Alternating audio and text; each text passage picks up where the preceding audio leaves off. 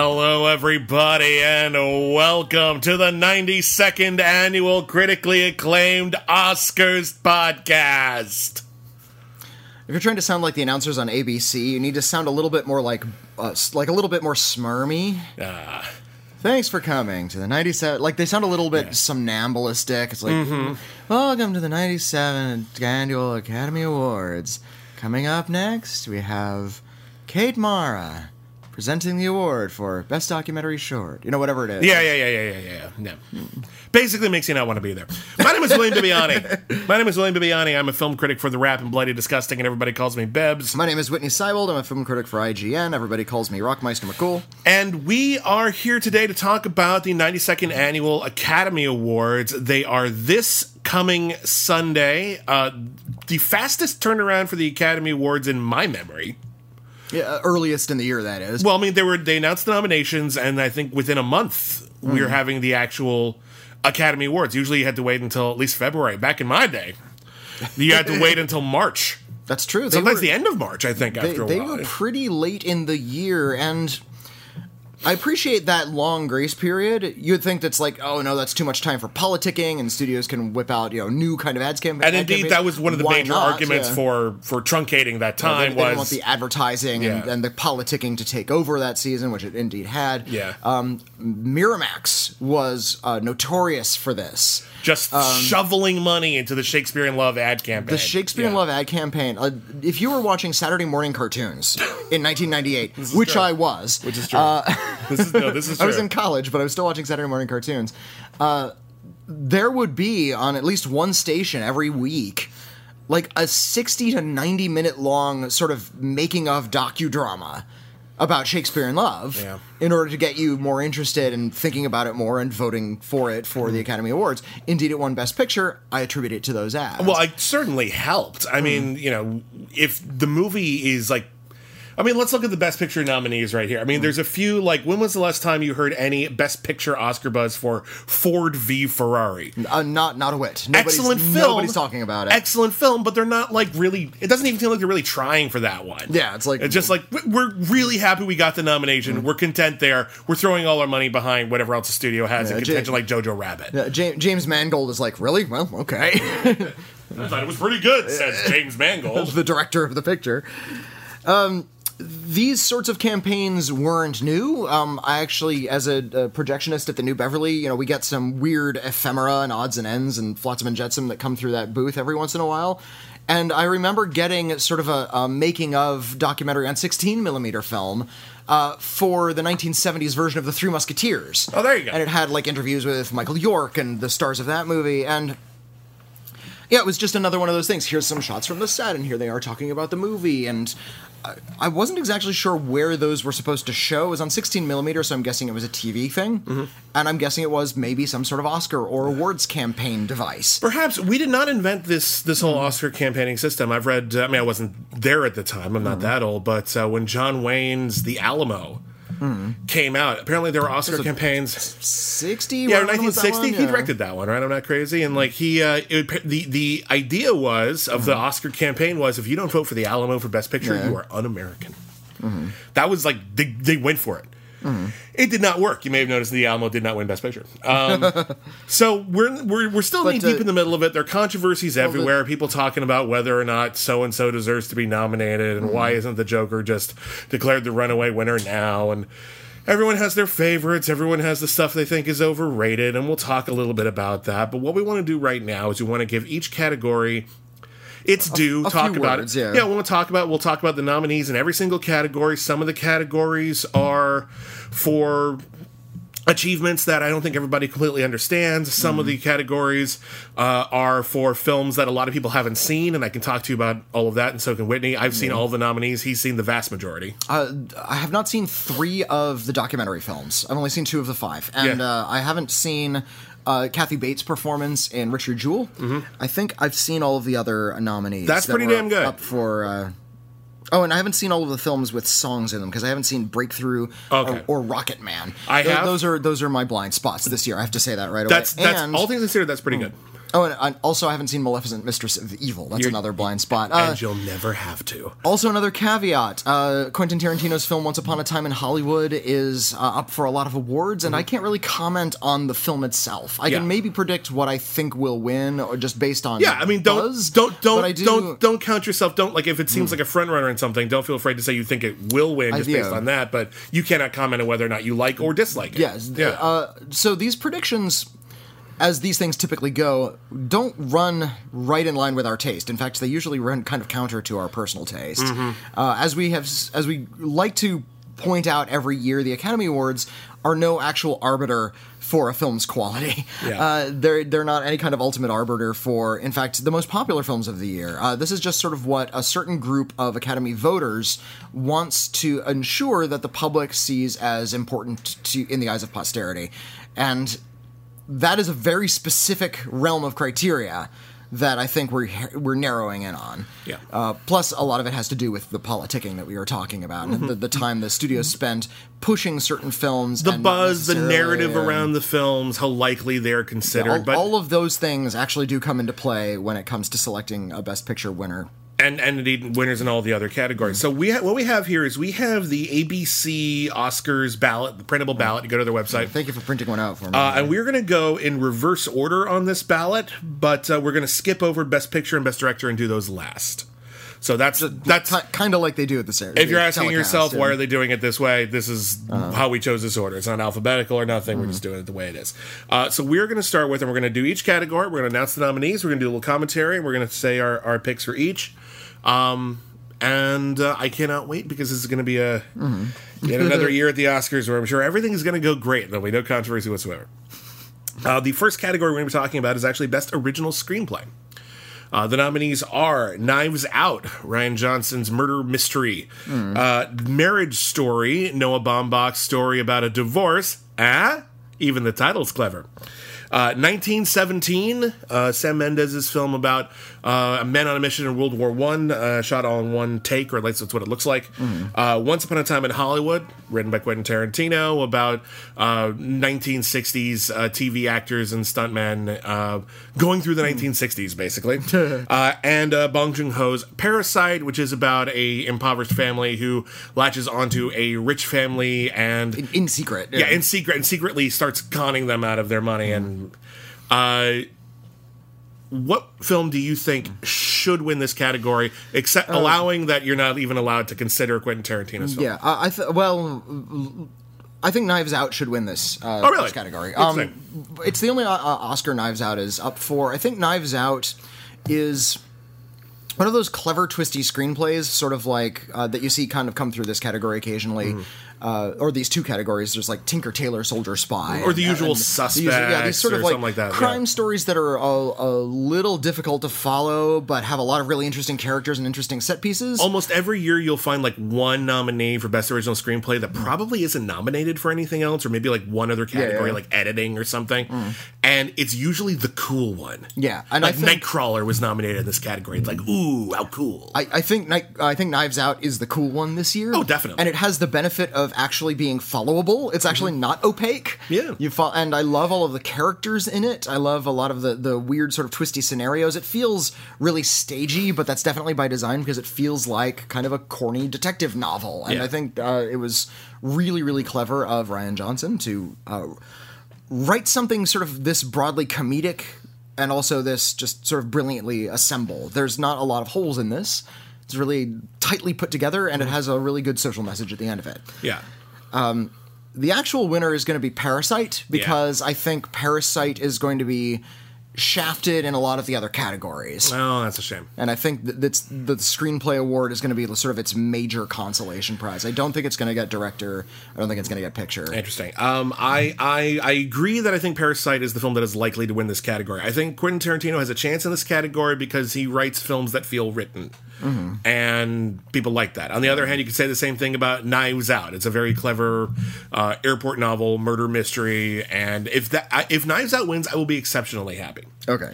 I don't think it will, because it just doesn't have the support across the board. However, of all the films that get nominated for just this category, nothing else, I think Knives Out has the best chance because everybody likes it. Yeah. It's not like Nightcrawler or Ex Machina or something where it's a little off-putting. Everyone has a good time with Knives Out, and I actually wouldn't be shocked if it won, but I'd be very, very happy. I actually want Parasite to win this. Okay. I think of all these I think Marriage Story is a fine little character work. Didn't blow me the way it did some people, but it's a very good screenplay. 1917 is a very functional screenplay. I think it works. I would not have nominated it. I don't begrudge it this nomination, but I don't think it's a particularly interesting screenplay. And I think Once Upon a Time in Hollywood, it takes big swings, and I think it whiffs it too often.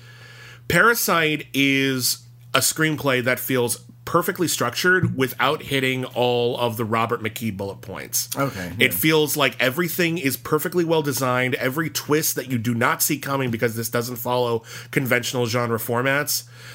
Once it comes, you're like, oh shit, I should have seen that coming. I didn't know to look for that.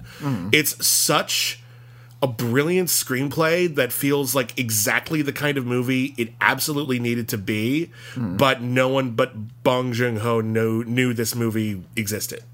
So I do think this one is, I think it will win, and I actually think it should. Okay. But again, if Knives Out wins, I will be extraordinarily happy because what a great screenplay that is. So anyway, so that is original screenplay. Let's move on to adapted screenplay. Whitney, what are the nominations? The Irishman, Scorsese's crime film, Jojo Rabbit, Taika Waititi's light comedy about Hitler Youth, Joker about the man who grew up to beat up Batman, Little Women adapted from the Louisa May Alcott novel, and The Two Popes. Of course I want Little Women to win. Little Women is... it's another one of those films that actually is up for multiple awards. The director isn't, which is Crime, and Yes. And it's one of the Best Picture nominees that, nobody's talking about as having any sort of serious shot. This one and Ford v. Ferrari are down near the bottom when in all of the odds pools. Which is ironic because everyone likes those movies. I've never heard anyone say a meaningfully bad word against Ford v. Ferrari, and the only complaint I've heard anyone lob at Little Women of any resonance is, did we really need another one? And if you watch this movie, you go, oh shit, apparently we did. Because this actually updates the text really well. I think Little Women is easily the best adapted screenplay of the year. I think it is. It captures everything that works about the original text and it updates everything that doesn't. And in a way that redefines some of the characters without just changing them willy-nilly. The ending is sublimely clever without, again, changing the original text, except it does. It changes the original text but kind of turns it into a meta text, which I love. It's really quite deft and brilliant. I don't think it's going to win. I think it has a shot. Okay. I think it is, honestly, I think it is the second most likely to win in this category. I don't think The Two Popes has a chance. All right. It's a nice screenplay, good for them for the nomination. I don't think it has the traction. Joker has a chance, but I do think most people agree that the screenplay is not the film's best part. It's very derivative. Yeah. Not just adapted. Like, there's adapted... This is in the adapted category because the Joker was a pre-existing character. Exactly. Not because it was based on a specific... story. Well, yeah, but it was based on the King of Comedy. Exactly my point. And I think, and that's why I think it's actually the front runner. I think Joker is going to win Best Screenplay. Interesting. Again, I think Little Women ought to. Agree. I don't think The Joker is a good screenplay. Actually, I think The Irishman is a pretty excellent screenplay, the way it reduces these characters down to bickering little boys. I agree. I would be very happy. Really, really wonderful. I want Little Women to win. I'll be bummed if it doesn't. I would be reasonably happy if The Irishman won. But I think Jojo Rabbit's going to win because I think it's the one that is... it's screenplay-ish. Well, it's a little flashy. Okay. It's hard to miss. You can't start taking it for granted. The one thing Jojo Rabbit has going against it is there is a small but vocal contingent of people who just don't think it's funny. They don't get what that movie is doing beyond Nazis are stupid. And I think the movie's doing a lot more than that, but it's easy to write it off if you just tune out after the first scene. So it's possible it'll lose some traction there, and then it might go to The Irishman or Little Women or even The Joker. I think The Two Popes has no chance. No. But yeah, I'm predicting Jojo Rabbit to win. I'll be reasonably happy if it wins. But if Little Women wins, God, please. It would make me so happy. Just throw as many as we can at Greta Gerwig, please. All right, the next category we're looking at is Best Visual Effects. The nominees are Avengers Endgame, The Irishman, The Lion King, 1917, and Star Wars: The Rise of Skywalker. And I'm going to say it right now, they all have very excellent visual effects. They all have excellent visual. However I might feel about those movies, the visual effects are wonderful. I actually, the question of The Lion King bugs me because the question is, there's only one shot in that movie that isn't a visual effect. They just threw it in to see if we'd notice. Yeah. Every other bit of the movie isn't a visual effect. It's animation. It's animation. There is precedent for that, though. The Nightmare Before Christmas was nominated for Best Visual Effects when it came out. And again, we're talking about visual effect, which is not anything specific. That's actually a very broad definition. Right. Visual effects pertain to a lot of different kinds of things. So, well, would you be comfortable if Toy Story 4 was nominated for Best Visual Effects? Do you feel like that's the same thing? No, well... That's the thing. That's the question. We're talking about an animated film that sort of pioneers a new kind of animation in a new sort of way, then I'm okay with that. But it's not pioneering. If Toy Story 1 got a special Oscar. It did. For its special effects. Same with Who Framed Roger Rabbit. Yes. They actually had to sort of go out of their way to say, but this is actually really above and beyond. They did that for animation a lot. I remember it was actually the year after Snow White came out. Snow White, they gave Disney a special Oscar and seven Oscars. Miniature Oscars. Which is really fun. I take issue with Lion King being in this category. I think it just belongs in the animation category because it's just animation. I agree with you, but I think the Academy doesn't know the difference. And the fact that the company that put out The Lion King has been sort of muddying the waters as to whether or not it counts as visual effects or animation. It's like, no, this is a live-action Lion King. No, it's not. This is an animated film. It's 100% animated. Just because it looks photorealistic doesn't make it any less animated. Yeah. And that's been really getting under my skin because they've been trying to sort of push this as a live-action thing. And now they're saying they're going to do a live-action Bambi. And I'm like, no, you are not, unless you plan to shoot a real deer. Like, yeah, if they start like training actual animals and like filming actual animals, I'll totally call it live action all you want. Knock yourself out. That's literally the term live action was literally invented in the 1940s. You can find it. It was invented in the 1940s because after the preponderance of feature length animation, we started needing terminology to mean not in any way animated. So once you start using it to describe animation, that's lost its meaning. That's not the evolution of a term. That's just the neutralization of a term. So I actually think because I had.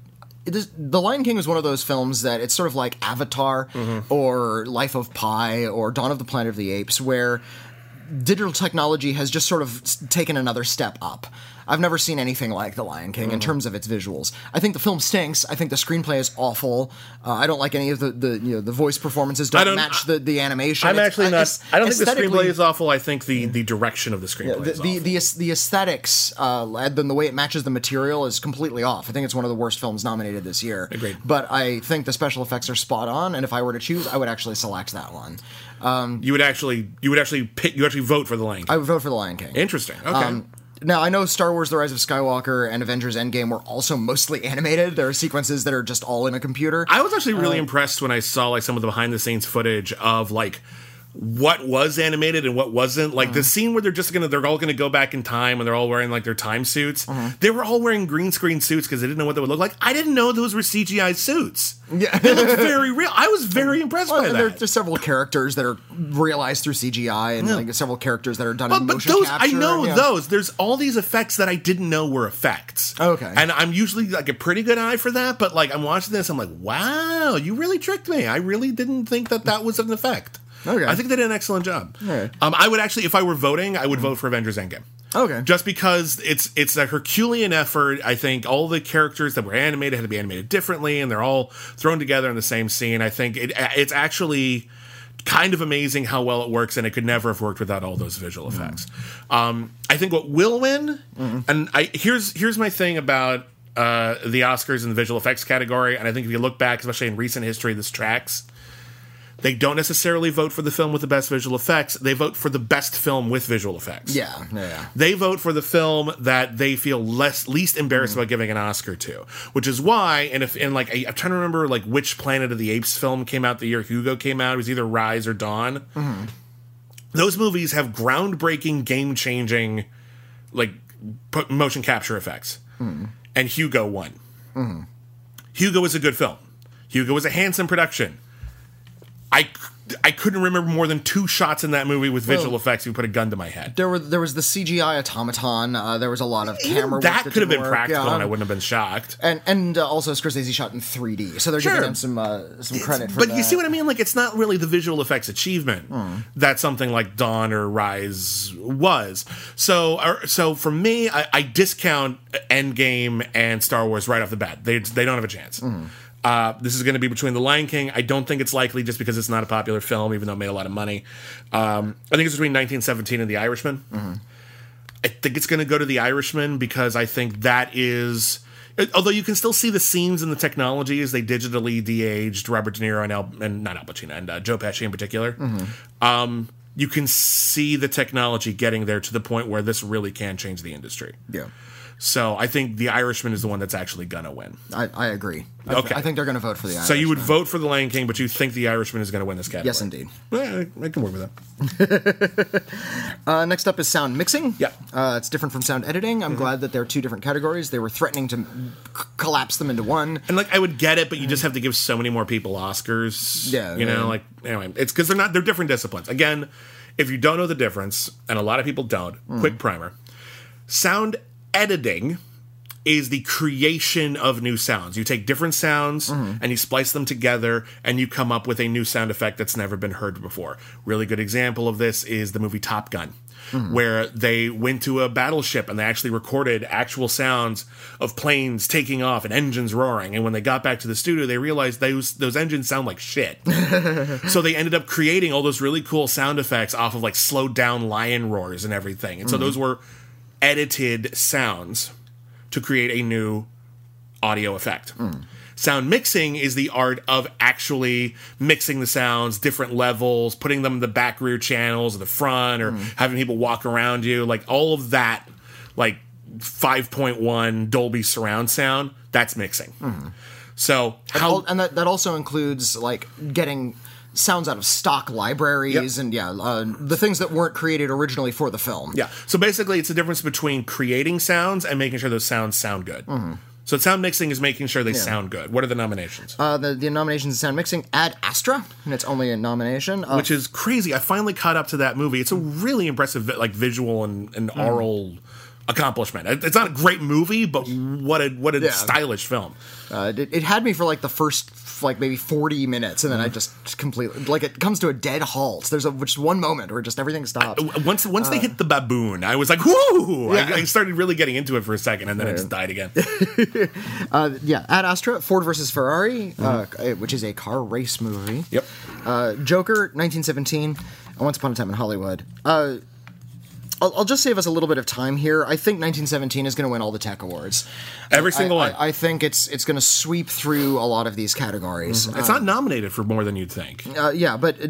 These sound category, it was up for visual effects, and I said, and I don't think it's going to win visual effects, but it's definitely going to win both of these sound awards because it's up for both. It's the kind of really arty, traditionally Hollywood film that is very flashy about the way it was made. 1917, I think, is impressive because it's a film that is telling the story of World War I, but it's also telling the story of its own making as you watch it. Good point. And I think if just some random actor who's in the Academy who doesn't know a lot about sound mixing is watching it, they're noticing the craft more than any of these other nominees.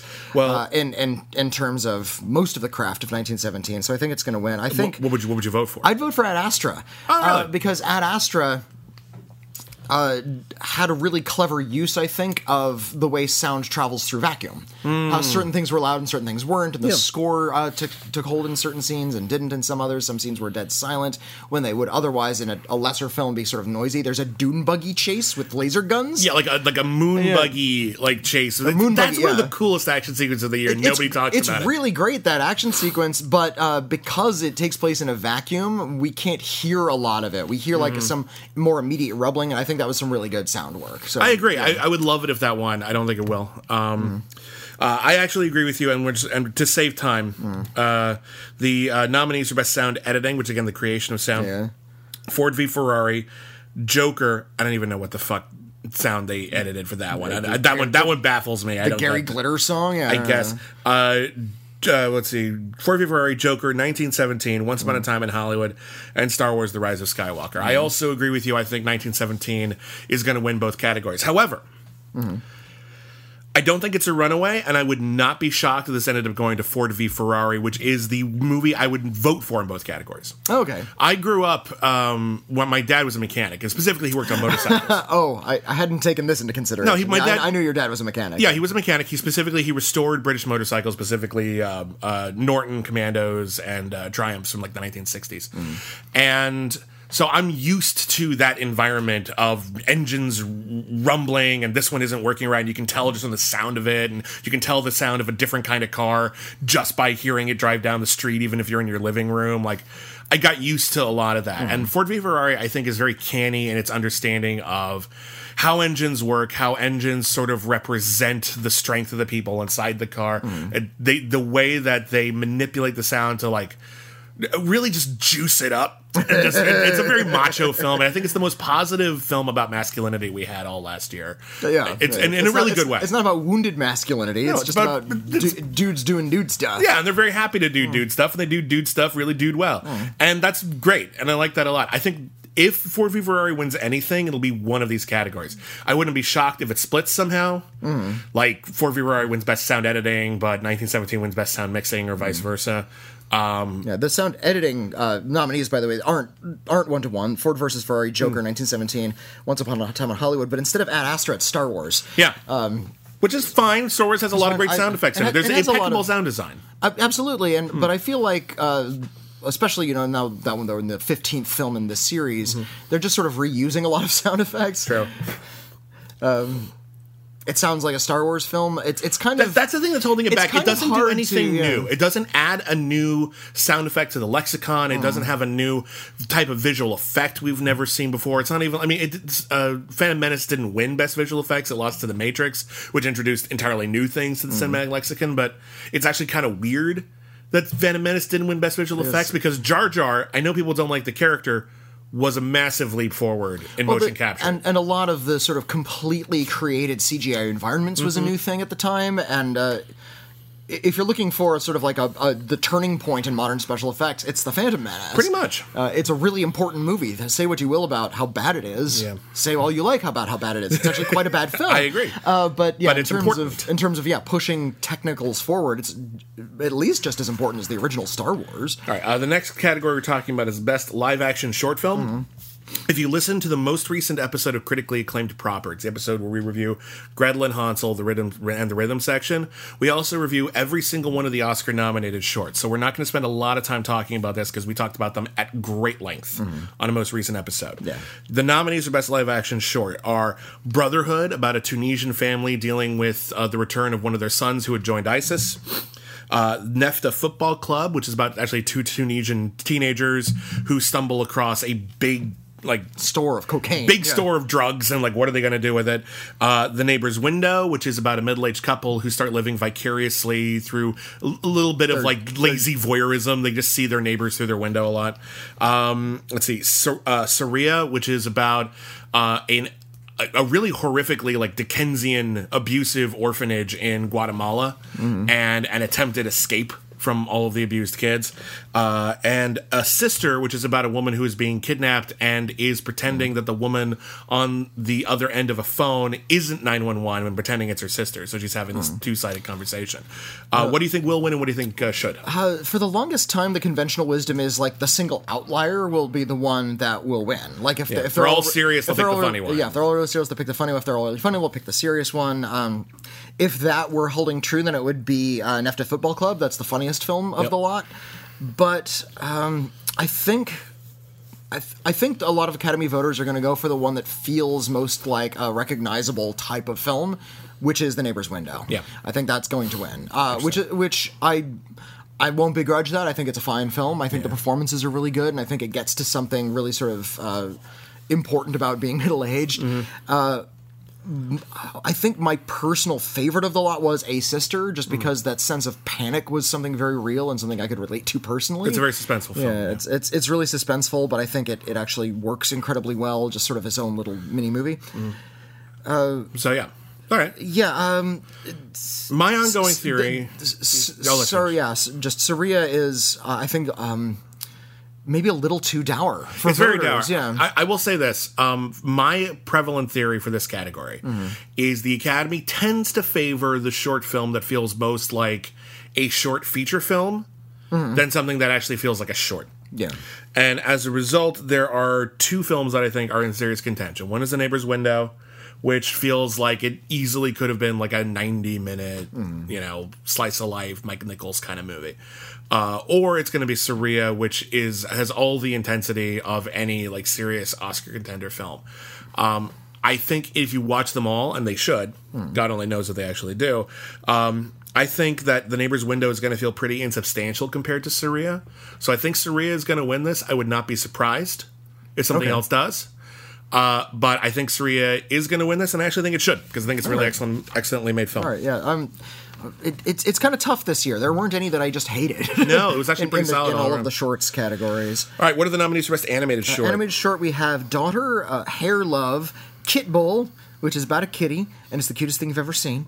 Mémorable, and Sister. Yeah. A Chinese film. I'm really kind of stoked that there's no CGI films this year. Yeah, most of them are stop motion. 3 of them are stop motion, 2 of them are cell animated, and we're still celebrating all kinds of animation with this category. I think that's really great. My favorite of the lot was Mémorable. It really just sort of hit me deep. I think it's very emotional, even though it very strongly resembles a film from just last year. There's no way that one's winning, though. It's just a little too oblique, I think.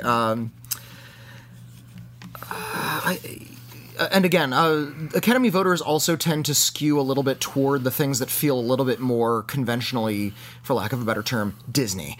Things that are a little bit more broadly recognizable as conventional animation. Sure. And I think of those, I think that's Hair Love. Yeah. And I think Hair Love is going to win because it's sweet and light. The animation is quite good. And it has...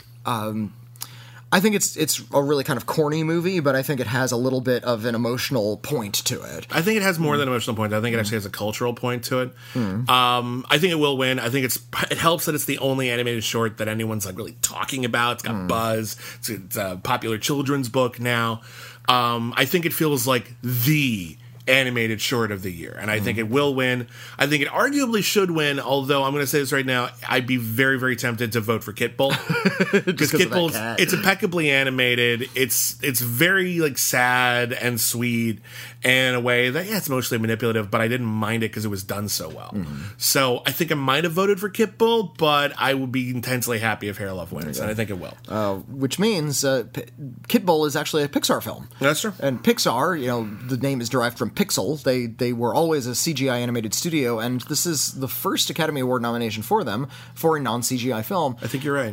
And if they're going to be using their studio to push all animation, I'm all for it. Yeah, because we're going to start to learn that they've always been more about storytelling than technology, even though they're also about technology. All right, the next category we're going to be talking about is Best Production Design.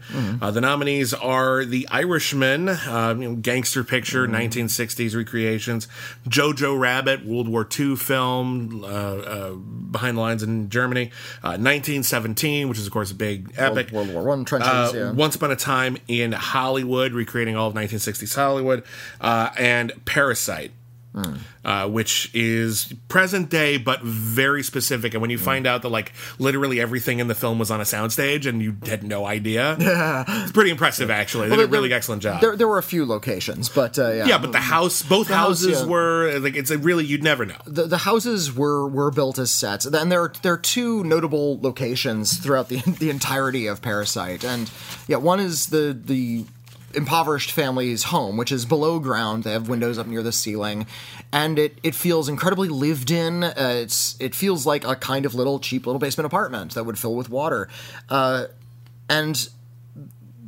the amazing production design on the rich person's house, and how it is just this sort of wide open square space that still feels like an actual space, feels like an actual home that would have been built, and it's acknowledgement of the way space operates in an architectural sort of way is really, really brilliant. And I think that house alone needs to get an award, because this area that feels like it needs to be filled is finally being filled. And I agree. I think a lot of the story and a lot of the character is being communicated through that house. If I were voting, I would definitely vote for Parasite, and I do hope it wins, but I don't think it will. I think the actual winner will be My Boss's film, just because of all of the buzz that's been surrounding it. My Boss recreated a lot of 1960s Hollywood in fetishistic detail. I think it's fair to say. Without that's not even a criticism. He went to old locations and shot things that were around in the late 1960s, but then he also recreated some things using practical effects.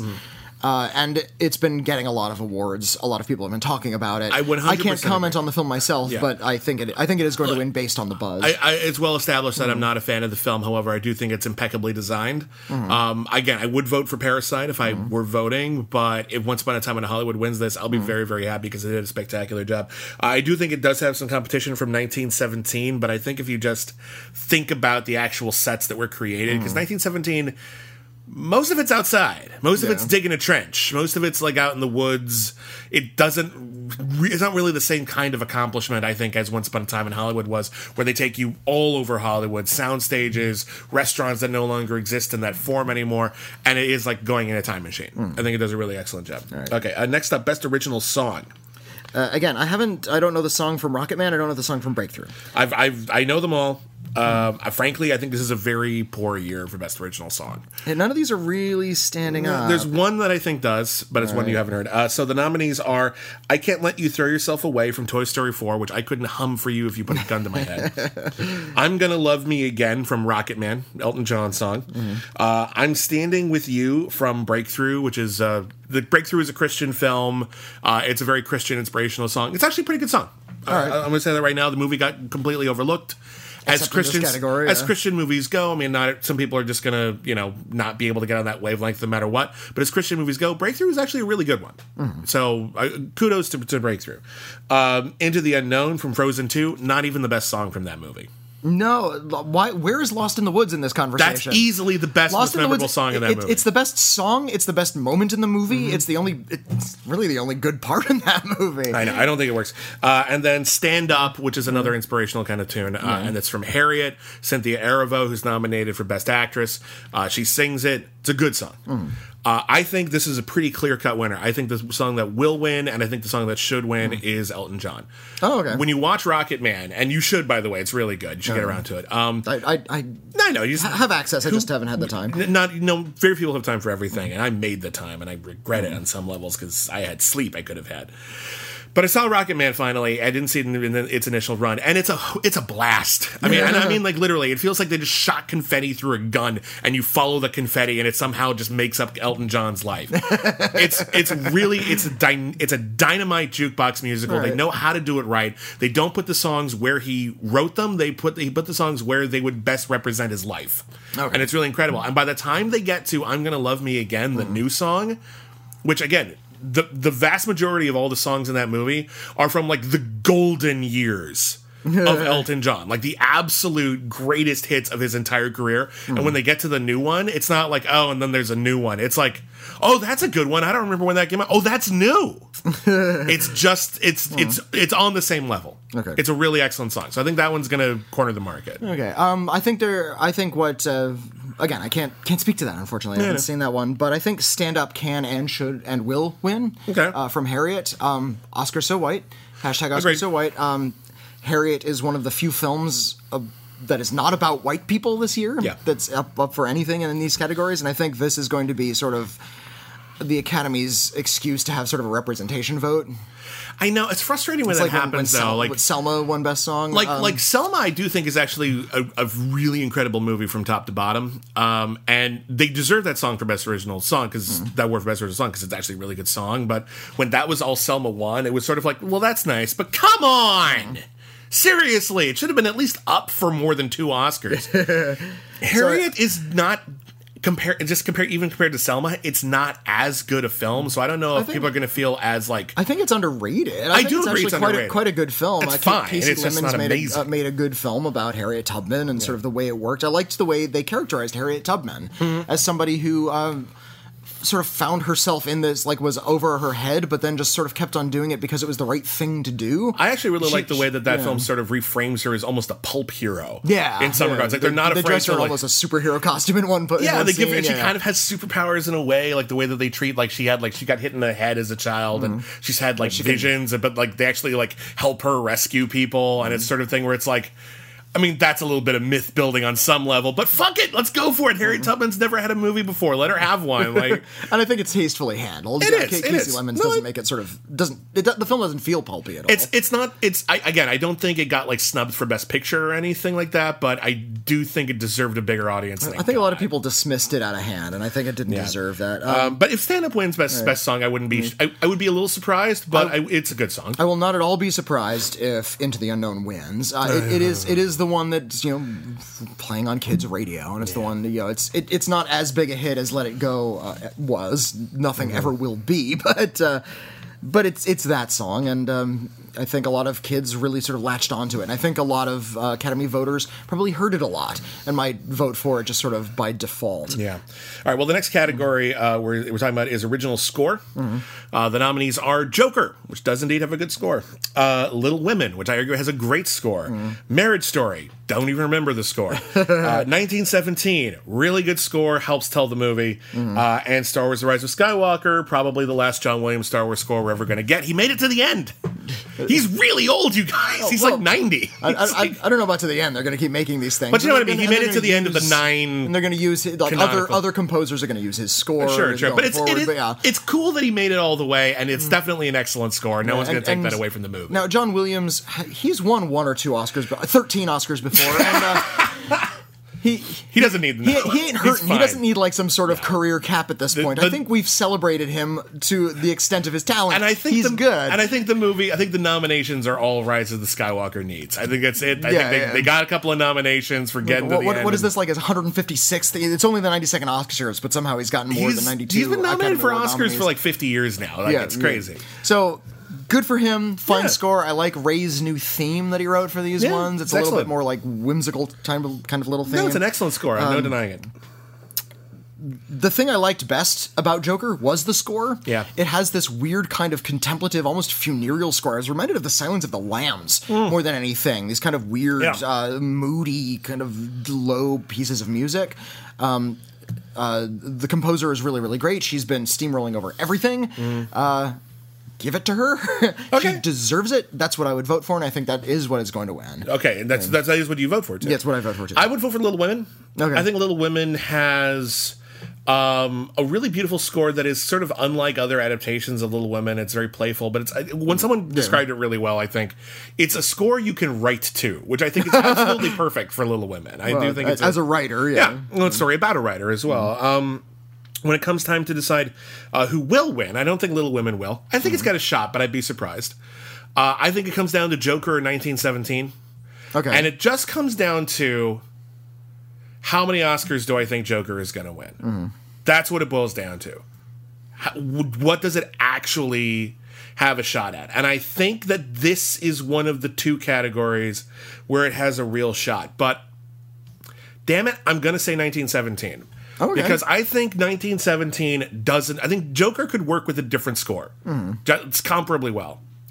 1917 needs that rousing score in order to function.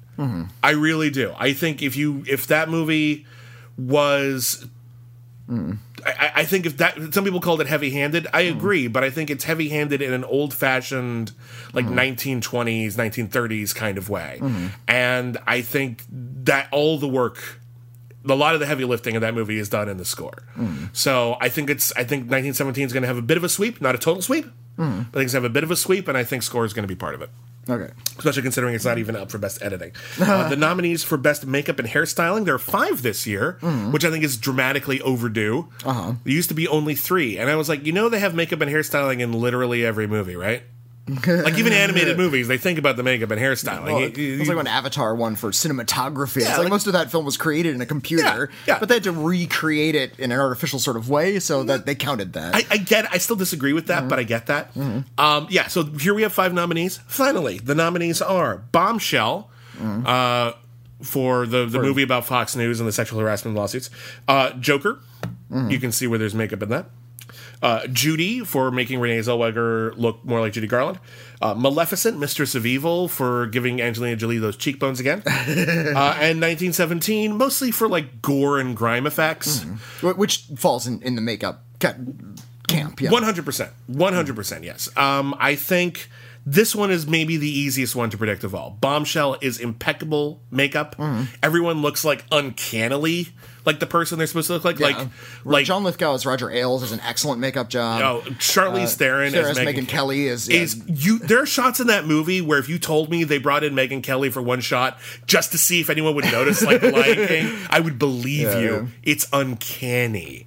Like, I'm so used in like biopic films, especially about people who I'm sort of intimately familiar with and seeing them on the news a lot or seeing their movies, where like I was watching Judy and I was like, I just have to get used to the idea of Renee Zellweger's version of Judy Garland being Judy Garland. But I never actually thought of her as Judy Garland. I thought of her as a construct for the film. I'm watching Bombshell. That's Megyn Kelly. I just believed I was watching Megyn Kelly. Like, it was really astounding. So I think that one is going to win, and I think it absolutely 100% should. What about you? I agree. I think Bombshell should win. However, I think Judy will. Okay. Judy is a little bit more of the emotional film. I think Bombshell might be a little bit too controversial a notion to award. I think people are kind of staying away from Bombshell just because it has so many political elements to it. Well, it really fumbles them too. It's hard to even tell who the movie is for. It's not that great a film. They want us to sympathize with Fox News, but they also want to criticize Fox News, and they never find. And it ends up not criticizing Fox News. They never find a perspective, even though it's about this sort of atmosphere of victimization, and it ends up like turning Roger Ailes into this sort of like weird, sympathetic, pathetic character. Yeah, it's really weird. It's a film that doesn't know where it stands. There's good stuff in it, like the individual performances are good. John Lithgow is really, really good. I think the makeup is really good. I think Nicole Kidman's really underrated in it, actually. But there's this whole subplot about the Margot Robbie characters having an affair with a woman, and they don't really address that too much. No, they don't really think that's important. They end up turning her, is she her girlfriend, into just sort of a confidant, and she ends up getting like kind of brushed aside. Yeah, Margot Robbie. I'm actually amazed Margot Robbie is even nominated for Best Supporting Actress. Not that she's bad in it, she's fine. But A, there was a really competitive field that year, and B, she doesn't actually have a lot to do in that film. Yeah. Anyway, so you think it's going to be Judy? I think it's going to be Judy because that's a little bit more of a soulful thing. Judy did have a very distinct look, and I think a lot of Renee Zellweger's performance is informed by the hair and makeup. Great. And you say that, they could have snuck in Megyn Kelly for a few pickup shots in Bombshell. There were a few shots in Judy where I was convinced. Okay. Where it's like, wow. Where she just turns around and it's just the hair and the makeup. It's the silhouette. It's the outfit. It's also the costuming. I think so much of that is Renee Zellweger, though. I think she captured the physicality so perfectly that it amplified the makeup more than the other way around. But regardless, you might be right. Maybe they'll vote for it. It is a no one is saying anything bad about Judy. It's not getting a huge sweep of popularity. One of my favorite films of the year, but it's a perfectly accomplished biographical film about Judy Garland, and Renee Zellweger does give it. I think the Academy is going to skew toward recreating a Hollywood legend, like Judy Garland, than they will recreating a Fox News contemporary. Yeah. All right. It's just more romantic. All right. Next up, we have Best International Feature. Some of these have not had major releases. A lot of them flown under the radar, so I'm going to give you a bit more of a primer than the others. So the nominees are Corpus Christi. This is a film, I think it's from Poland, about a convict who is not allowed to go into the seminary because of the crimes he had committed, but he accidentally ends up impersonating a priest in a small town. It sounds kind of Copper-esque. It's surprisingly dark. It is a genuinely excellent film.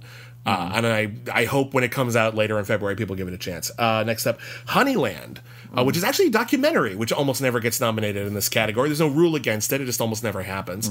It is about a woman in Eastern Europe who is a honey farmer, but she lives in the outskirts of society. She keeps her honey like in a mountain. She's a natural honey farmer, Yeah. and that she knows where the hives are. Yeah. and just harvests from natural hives. And the tragedy of the story is a sort of nomadic family like moves in next to her and sees that and they sees she's making money off of all these bees, so they start to do the same thing and they just destroy apiary, it. yeah. They destroy the whole environment and then they just move on like nothing happened, and her livelihood is almost completely screwed.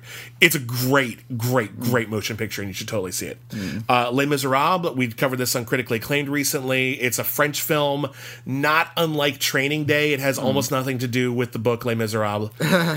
It's fine. It's accomplished. Maybe not the standout in the category.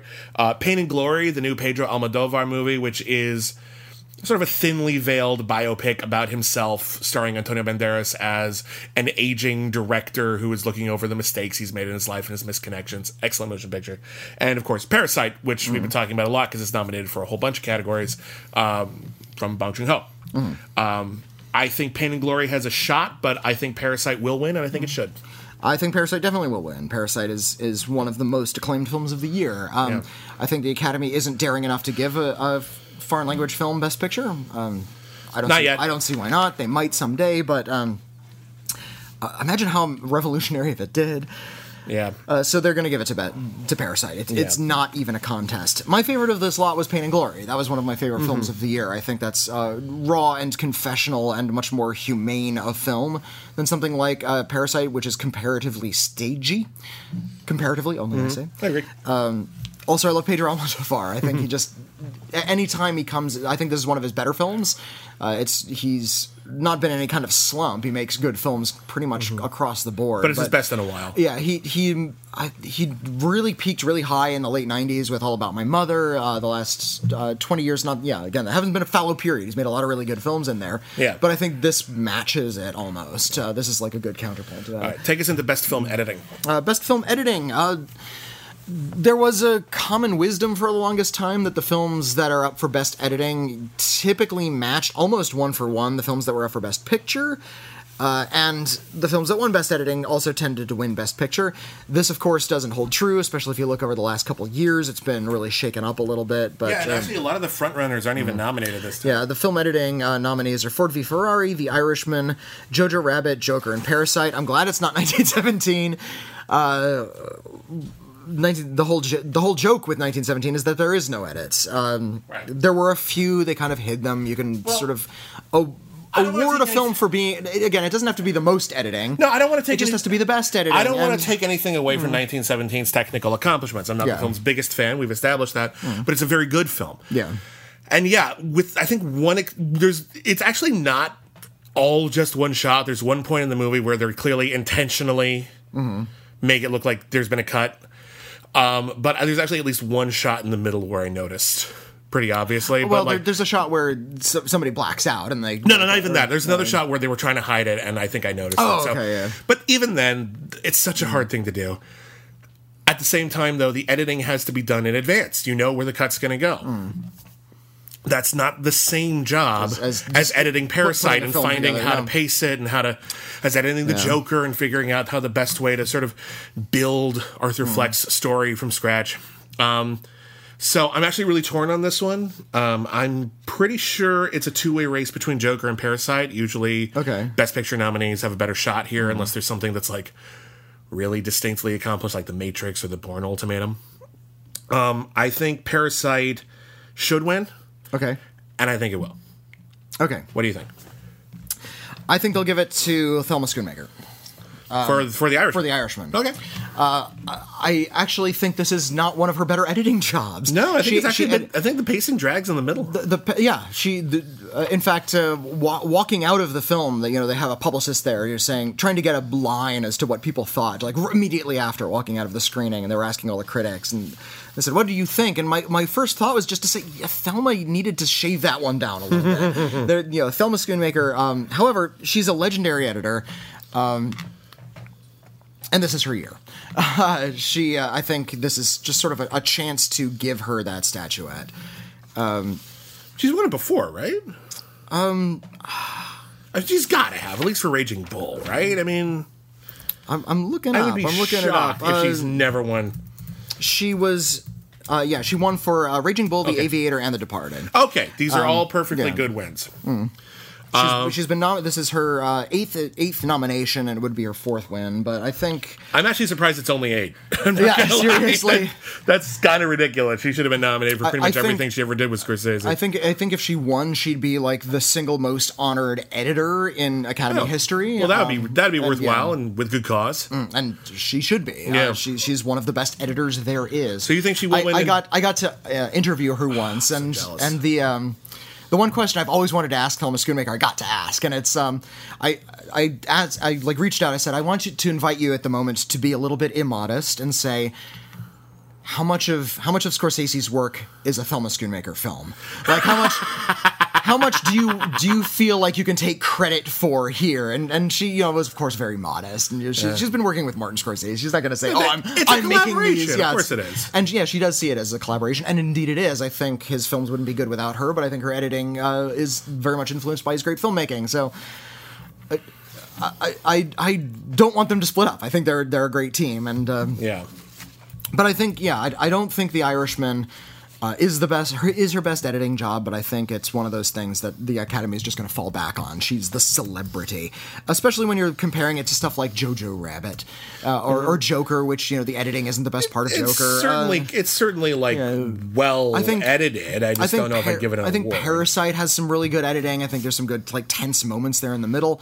I think the one that should win is Ford versus Ferrari, just because I think car races are difficult to edit, and the editing actually informs the pace of the car racing because it's fast and slow alternately throughout. That's true. There's a really wonderful scene near the end where the Matt Damon character picks up a lug nut off of the ground and sort of sneaks it over into a competitor's bullpen where they're fixing up the cars. And when they find it, they freak out thinking, oh no, we forgot to put in this lug nut. And it's this short little, completely differently paced scene in the middle of a car race that is only constructed through editing. And I think getting a really high-octane car race, but also these little moments of humanity, does take a kind of mastery that I think is not really being looked at. I would actually be really happy if it won. I do think Parasite will win, and I do think it should win. When you look at the way that movie is constructed and how careful Bong Joon-ho and the editor, whose name actually I don't know, sort of use shot construction and the specific angles that they switch, and even just in conversations, and you see how that film, which is all about power dynamics, flits between power dynamics so elegantly that you'd never even notice. In addition to telling really complicated stories, there's this whole scene just where to give him credit, the editor is named Young Jin Mo. Thank you. Just look at the scene where unexpectedly the rich family comes home. Masterful editing. Holy shit, great editing. Keeps everything in play, keeps all the information clear, the suspense is insanity, leads to a brilliant punchline. Brilliant work. All right, next up, we've got Best Documentary Short Subject. Again, we just talked about these at length. The nominees are In the Absence, which is about a ferryboat disaster in South Korea that ended up toppling the government. Learning to Skateboard in a War Zone If You're a Girl, which is about a secret school for girls in the incredibly sexist world of Afghanistan. Life Overtakes Me, which is about refugees who are suffering from a newly discovered psychological ailment. St. Louis Superman, which is about local politics in Missouri. A guy who started his career as a battle rapper ended up becoming a truly excellent local civil servant and politician. And Walk, Run, Cha Cha, which is about 2 former Vietnamese immigrants who are now exploring their twilight years by taking dancing classes. I think In the Absence is the one that's going to win this again because it feels like a feature documentary that got kind of truncated. You look at the way that movie is constructed. It's very unique. It's very exciting. It's it manipulates you in all the right ways, I think. So I think that one's going to win, and I'm not 100% sure if it should. It's between that and St. Louis Superman. Okay, I think St. Louis Superman will win. It's just it's the most celebratory of America and American politics and the system at work. And, the way it's supposed to work. Yeah, the way it's supposed to work, and also he's a very interesting guy, and so I think they're going to give it to St. Louis Superman. Learning to Skateboard in a War Zone If You're a Girl is a close second in terms of what will win. Also because that's also very inspiring and it's also very sweet. It's even though it has a little bit of a dire subject, it's a really upbeat film. Yeah. I we only reviewed these recently, and I think I said I wanted St. Louis Superman to win, but I think I'm coming around on In the Absence, just in terms of its filmmaking. Yeah. The way it mixes together imagery, and it's sort of like a collage, really. It's just a mixture of news footage, more or less, not shot originally for the film, and like phone calls and audio about the footage we're seeing and how the two things don't link up. Yeah. There was a film that was nominated last year that was just a recently unearthed documentary footage of a Nazi rally at Madison Square Garden. Oh, yeah. And I think it had a really nondescript title, like The Nazi Rally at Madison Square Garden. Interesting that was uncovered, really revealing about American politics at the time. But a lot of people said, but that's just footage. You're not making a movie. Well, the footage was edited. They did make a movie out of it. And I feel that people will sort of poo-poo In the Absence for that reason. They're just sort of, it's just an editing job. Why isn't this up for Best Editing? Oh, right, because it's for features. But, I really, really was impressed with the way they sort of turned it into this sort of found footage artifact about a history. And I liked that. But I still think St. Louis Superman is kind of the one to beat here. Fair enough. Best documentary feature. The nominees are American Factory, which is a story of an American factory which is purchased by a Chinese corporation, and how the culture clash, which starts off as maybe a positive thing, we're all going to learn a little something, ends up just falling prey to old-fashioned, tyrannical capitalism. Let's see what we got here. The Cave, which is about an underground hospital in Syria, and specifically one woman who is a doctor there who has to overcome not only bombs and chlorine gas, but also sexism of people who are saying, she's saving lives, but she's a woman, she shouldn't be a doctor. The Edge of Democracy, which is about the fall of democracy in Brazil. Very, very topical. For Sama, which is a story of a woman who's a journalist and her husband who was still is, a doctor in Syria, as they try to explain to their infant daughter, for the sake of posterity, what the hell happened. And then lastly, Honeyland, which we already talked about. I think it's the first film ever nominated for Best Documentary and Best International Film, which is quite the achievement. Yeah. What do you think? I want Honeyland to win. I know, it's so good, right? It's so good. It's so sweet. It's so emotional. I wish I could remember her name. The main character, essentially, the woman, the beekeeper, and just her life and the beauty of that life and the simplicity of it. And she's actually hauntingly photographed. That it's a documentary and not like this beautifully staged fictional film where every shot is perfect. That they just captured these perfect shots. And I'm not trying to sell it as some sort of like beatific moving back to the land, because she's actually really struggling, and she has an ill mother, and sort of the little releases she has is like getting able to get some hair dye so she can look a little bit better and feel better about herself. Like these little triumphs are actually really, really moving, and the shot of, I'll just say, the chainsaw scene just broke my bloody heart. It's like no, so just great. screaming at the It's train. not as horrible as it's not like a Saw movie. It's just it's unfortunate. A person is not being chainsawed. Yeah. Oh, it's lunchtime for cats. Yeah. Thank you for joining the cat food hour. So it's Honeyland what you want to win, but you that's think what it will? I want to win. I think American Factory will win. I think so, too. Just because it has the highest profile. It was a big Netflix deal. It was produced by Barack Obama's production company. Yeah. It's about something very immediately relevant. It's political without being immediately political, which I know the Academy really likes. And it is, to be fair. And thank you, Sergio. Oh my goodness. Sergio, you'd think he'd never eaten food before. He's like, ooh, for the first time. I'm starving. I think American Factory is a really excellent documentary. I do. And if it does win, that's fine. No harm, no foul. But this is actually a really great crop this year. Honeyland is wonderful. My personal favorite is actually The Cave. Okay. I find The Cave intensely inspirational and also really suspenseful. It really is. Man, they are just trapped there. When the chlorine gas hits in that movie, you're like, oh my fucking God, I'm about to watch everyone die. It's really intensely crafted. Yeah. The protagonist is an incredibly inspirational figure.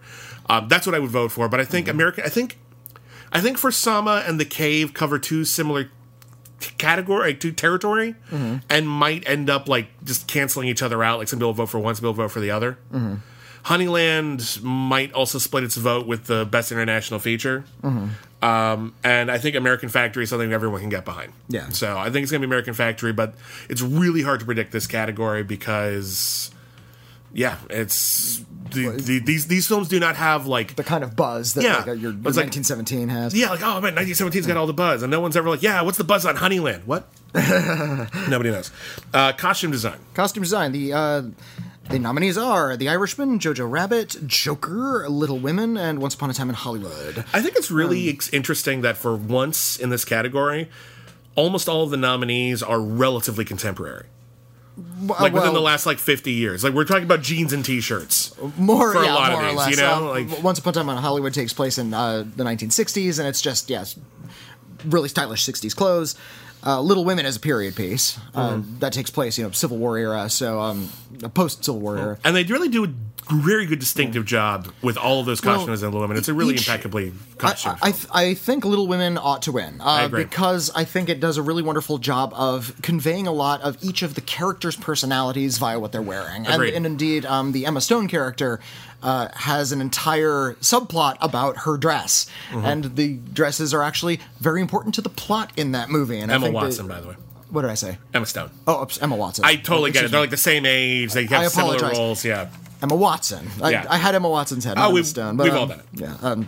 The Emma Watson character has a subplot about dresses, and I think the costumes are great. And I it also is a good way of communicating how old the characters are, because it does take place out of chronological order, and I think the costumes are a good denotation of that. I'm not sure if anybody agrees with me on this, but I think that red suit in Joker is going to win an Oscar. Really, just that suit, huh? Well, for that suit, this is why it's been nominated. I think. The Joker is a famous comic book character. He's famously worn, big outlandish outfits. I think typically purple. Typically purple, yeah. With the exception of the Jared Leto rendition of the character, he's typically worn purple suits, and there's kind of this contemporary kind of carnival-y clown outfit that has just sort of become part of lore.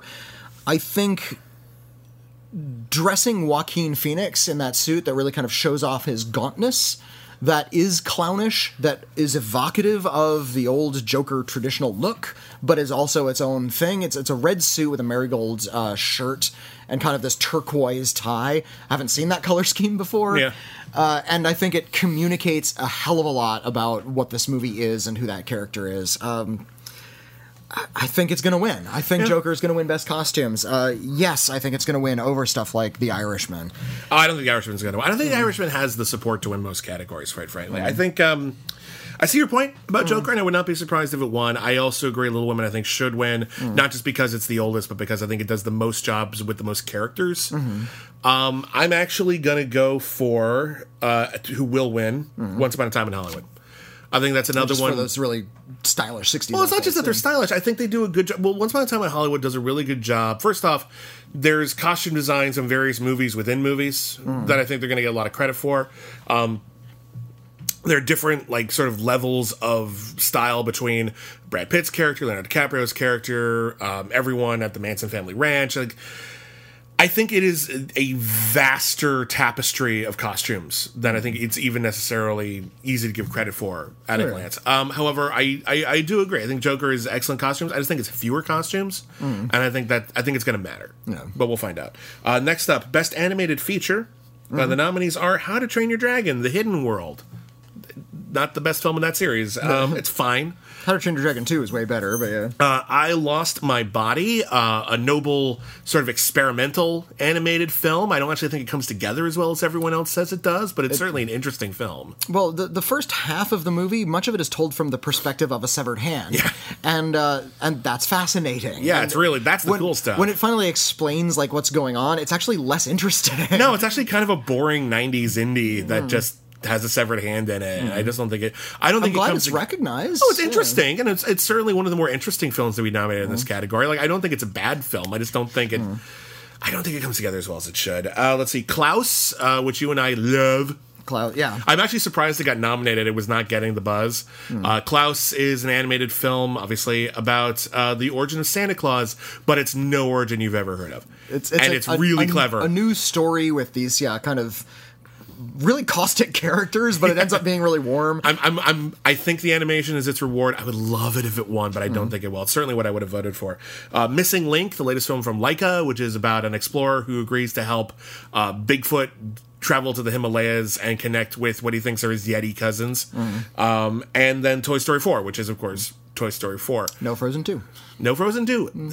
Shocking, actually. A little shock. I mean, not too shocking. It's not that great a film, but Disney has like a free pass, more or less, in this category, and Frozen 2 was huge. It made like $1 billion. They did distribute Toy Story 4. I love Toy Story 4. I think it's hilarious and weird in a way that the other ones aren't. There are things I love about it. I think the level of animation evolved to be too realistic around the toys, and now it has approached like this creepy, uncanny valley effect that I don't enjoy anymore. Yeah? All right. I also think that the themes of the movie aren't very well developed. I think that the whole thing with Forky could easily be argued as Woody telling like a child to change because the family will love it more, and I don't think that's good messaging at all. Well, I can't get behind that. I also think arguably... I think it's fine because Forky is a fork. I know, but they want us to take it seriously, don't they? Of course they do. They want us to cry at this movie. Also, I'm not a huge fan of Woody's storyline, which, if you think about it, could amount to, if your child really isn't digging you as a parent, it's totally okay to leave. Well, I saw him more as a grandparent. You know, it's like, Grandpa doesn't want to stick around you anymore, so he's just going to move in with his girlfriend.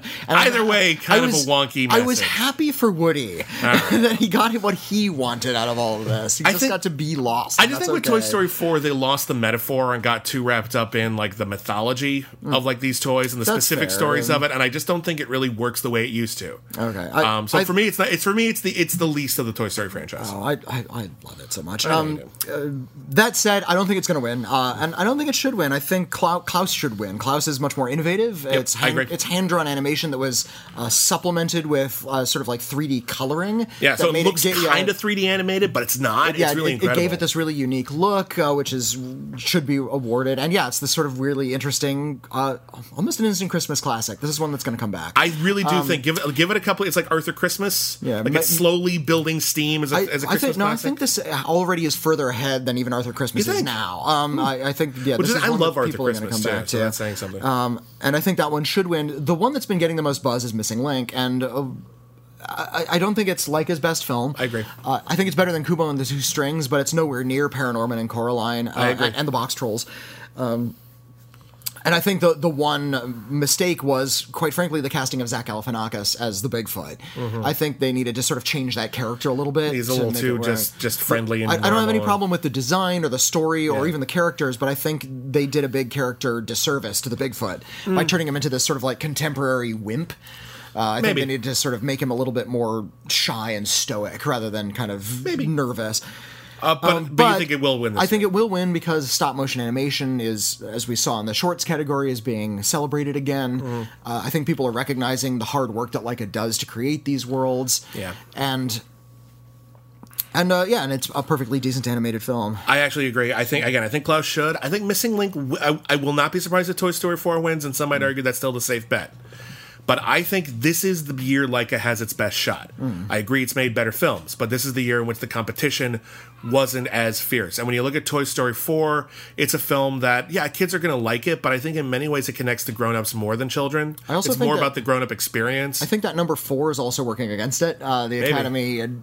Even though they nominated this film with a big 4 at the end, like they gave it to Toy Story 3, they only gave it to Toy Story 4 as well. Like, is it really necessary? Yeah, that might help as well. But I think Missing Link. I think if and I know a lot of people in the Academy, have talked to people in the Academy who kind of let their kids decide what to vote for in this category, which is a shame if there's any movie that isn't for kids. Like I Lost My Body. Like you're just throwing that one out the window. But I think if kids sit down and they watch Missing Link and Toy Story 4, they're probably going to have more fun with Missing Link. Yeah, I guess so. And I think Missing Link, I think it's going to connect with kids a little bit more. It's a lot more quaint. It's the word I use to describe Laika films most frequently is peculiar. Yeah. And I appreciate that about Laika. And if they give it to Missing Link, great. Yeah. All right, now we're getting into the acting categories. I'm going to say this right now. As far as anyone's concerned, the acting categories are considered kind of a runaway. Like there's a really big odds-on favorite in each category, and I'm not going to rock the boat on that because I think it's safe bets all around. But But let's talk about Best Actress in a Supporting Role. The nominees are Kathy Bates in Richard Jewell, which you haven't seen. Mm-hmm. She's very good in it. Laura Dern for Marriage Story, although personally I think this is also for Little Women. She had a hell of a year. Scarlett Johansson for Jojo Rabbit. She's nominated twice this year. She'd never been nominated before. Good for her. I think Jojo Rabbit is her best work. Florence Pugh for Little Women, another actor who had a hell of a year and should have been nominated for, I think, Best Actress as well, but we'll just take this one. And finally, Margot Robbie for Bombshell, who is really, really good in the movie, but I think this is the one nominee. I'm like, there were other people we could have nominated.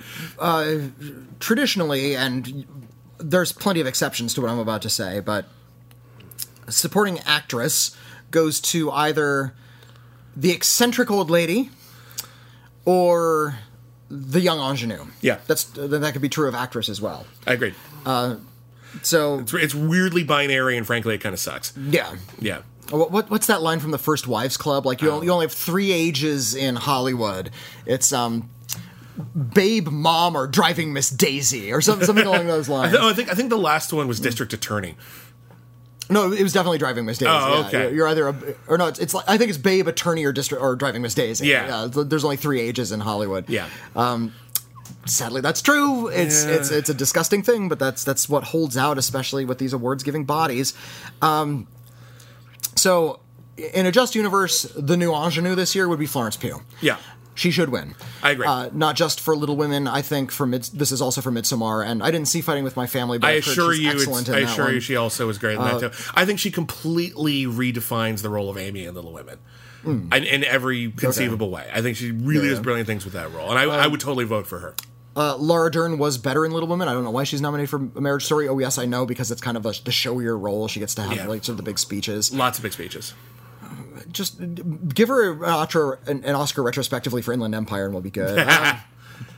Haven't seen Kathy Bates. Can't speak to that. I think this will be a chance for the Academy to finally honor the ingenue they never got around to, because she's in her 30s now, but it's Scarlett Johansson. So you think Scarlett Johansson will win? I think she will win. I also think Jojo Rabbit is one of her better performances, just looking over her whole career. I think it's arguably her best. I think it's between this and Match Point. Like, I think those are the two that are just her at her absolute zenith. You look over Scarlett Johansson's filmography, and she typically plays kind of inscrutable, almost non-human characters most of the time. Sometimes very literally. In one, she's a robot, and she's a superhero. In another one, I know she's a human character, but she's a super.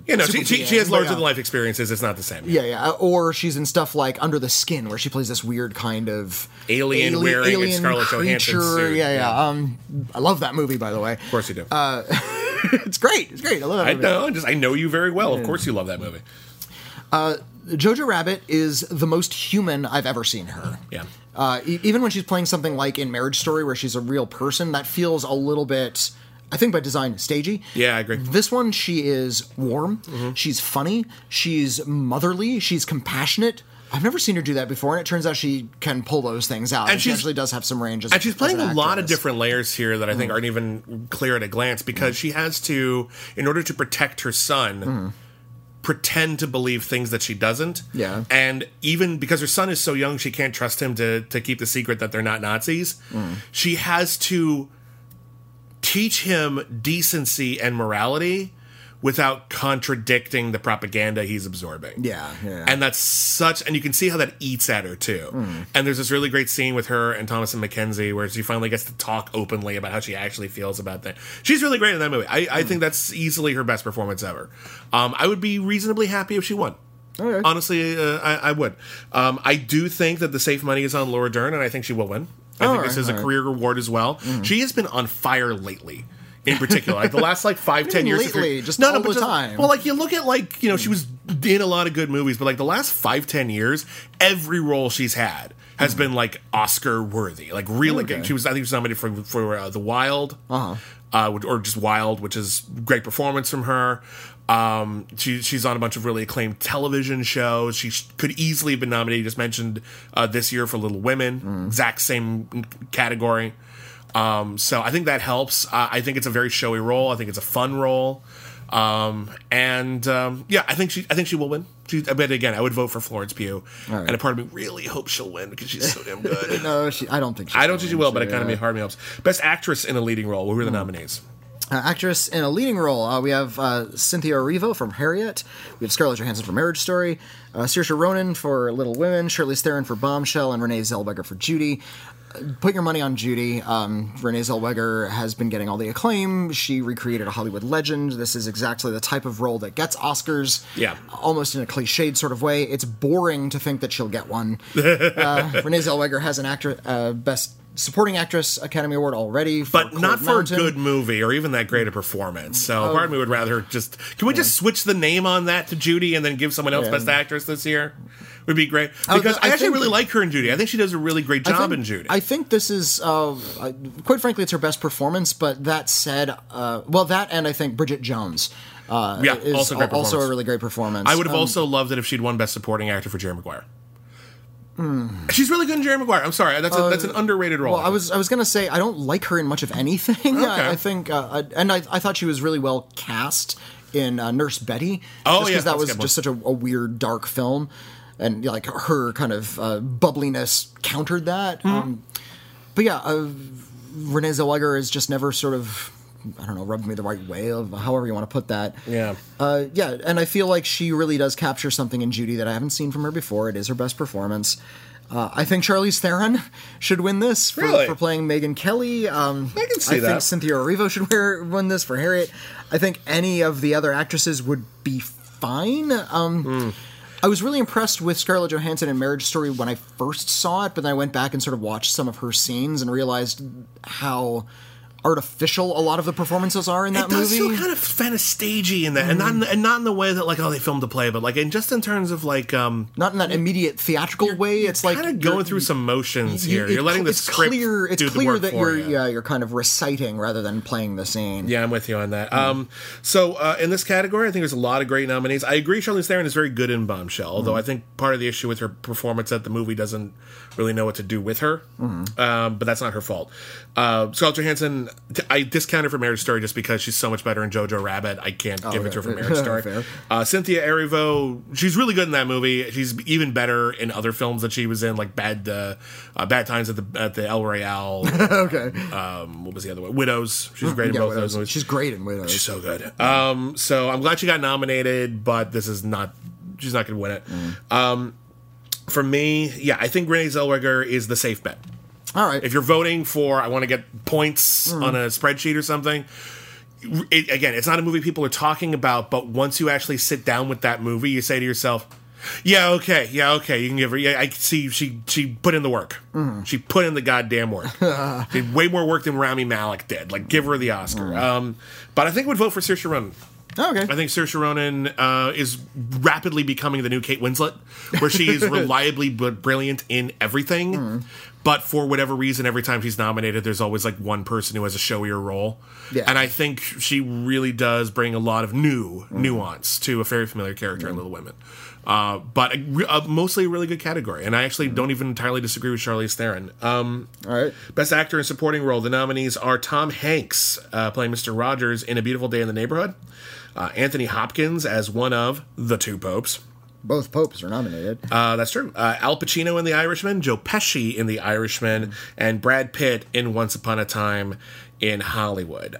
Brad Pitt is running away with this at every Advance Awards thing. He did. Which is a pity because poor Joe Pesci. Oh my God. He came out of retirement for this and gave maybe his best performance. And we've seen Joe Pesci in Scorsese films before. We've seen him in Goodfellas and in Casino. And he won an Oscar for Goodfellas. And he's great in Goodfellas. He plays I think he's even better in Casino. Tommy, don't go after yourself, Tommy. I think he's even better in Casino. Casino's just a fucking firecracker of a movie. And he plays these very sort of hot-headed characters a lot. He's well known for playing these hot-headed characters. He's very good in My Cousin Vinny. He's even good in 8 Heads in a Duffel Bag, if you ever saw that. What was the one where he was the homeless man? With Honors. With Honors. He's really good in With Honors. Yeah, it's a bit schmaltzy, but it's a good movie. Yeah, he's really good in his. Yeah, it's great. Like, I know I'm just a bum. And he looks down at his sweatshirt. Granted, I'm a Harvard bum. And what I think we don't understand about Joe Pesci is that his characters are really great because they have a little bit of soul. We're used to him playing like Tommy, these kind of like angry, hot-headed guys, like from Goodfellas. Yeah. Here he is in a Scorsese film playing a gangster, but he actually has a lot of authority and a lot of menace. Mm-hmm. And near the end of the film where he starts saying, it's what it is, you realize just how much humanity he's brought to his entire career. Mm-hmm. And those it's what it is scenes are played like sort of comedic. I think there's a lot that's really funny in The Irishman that a lot of people aren't giving care. The road trip, that's the framing device for a lot of the film. It's just two old guys and their wives on a road trip, and how bickering about little details, and how Joe Pesci refuses, Joe Pesci refuses to let anyone smoke in the car, so they have to take breaks every 45 minutes, and the trip is taking forever. And he's great in that. Yeah. He's really, really wonderful. No, I would vote for Joe Pesci. I would vote for Joe Pesci over and over and over again. It's actually a really strong category. Everyone does excellent work in this category. In fact, I actually think the least of the performances, and I know you can't speak to this, is actually Brad Pitt. Not because it's a bad performance, but because I think he plays it a little too slick, and the more you learn about the character, the more that starts making him seem less like a cool guy and more like a guy who maybe is more amoral than the movie is willing to admit. Yeah.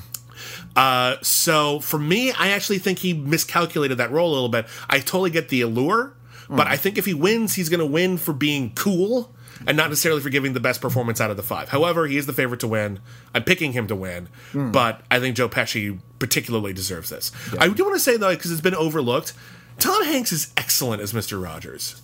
You think so? I do. He's not playing Mr. Rogers as we know him. I acknowledge that. I know he's not doing it perfect. He doesn't look or behave like Fred Rogers, really. Someone made a point, I can't remember who it was, but someone made a point that the Mr. Rogers, the original actual Mr. Rogers, was like a house cat, and Tom Hanks plays him like a dog. Okay. And that's just a little bit more aggression, a little bit more forthright, and I get that. But what I love about what Tom Hanks does is that Beautiful Day in the Neighborhood is about how Mr. Rogers is a good, decent human being, but it's also about how he doesn't pretend that's not work. And you see in Tom Hanks's performance him thinking and how things actually do affect him, and him regulating himself and trying to be a better person than he is. There's a scene where the reporter interviewing him, he's trying to get a rise out of him, and he says, it must have been really difficult for your sons to grow up as the kids of Mr. Rogers. There's a long pause where that Mr. Rogers is thinking, is today the day I finally choke someone out? I just snap and break this guy's neck because that's really personal, and he talks about it. He says, Fred Rogers could kill people with his thighs. That's not really well known. No, that's what Famke Janssen's character in GoldenEye was based on. It was based on Fred Rogers. But no, he talked about, and he mentions listen, it was difficult for them, and he has that conversation. But you see that it's difficult for him to talk about it, and it's not always easy for him. And I think it's an underappreciated performance, even though I don't think it should win or will. Just want to give a shout out. I think he did a really good job. I came to that movie really late. Another interview story. I got to ask that very same question of Cecilia Peck, who is the daughter of Gregory Peck, who played Atticus Finch, the best dad in fiction. It's what was it like, growing up with essentially what people perceived as the greatest dad ever? It's he's my dad, so of course I think he's the greatest. He was actually a good dad. Yeah. You hear stories about some Hollywood bad dads, but apparently Gregory Peck was rather good. I hear Bing Crosby is not the kindest dad in the world. Yes, going my way. Oh, what a gentle man. Oh, wait, don't read the biographies. Yeah. I think he's fine. I think he gives this. I remember Bruce Campbell was telling stories about how he got to play an elderly Elvis on a movie called Bubba Hotep, which is a really terrific cult movie by Don Coscarelli. And really, he should have been nominated for an Oscar for that movie. He's amazing in that movie. And he tells a story of how they actually hired a legit Elvis impersonator to give him notes, to be his acting coach, because he's I don't know how to do Elvis. I just know how to do sort of specific mannerisms. And evidently he was so bad at picking up on the mannerisms that the Elvis impersonator walked off set, quit on Bruce Campbell, and Bruce Campbell ended up doing just sort of this really broad version of Elvis. I think he did a wonderful job because a broad version of Elvis works for that movie. I feel like something similar might have happened on the set of A Beautiful Day in the Neighborhood. Somebody came in and told him, here's how Fred Rogers would have behaved, here a little bit more about his mannerisms, but he ended up going with something that was a little more Tom Hanks than it was Fred Rogers, which is a fine way to make the performance your own. He's probably a lot more comfortable with that and probably gave a much more authentic performance as a result.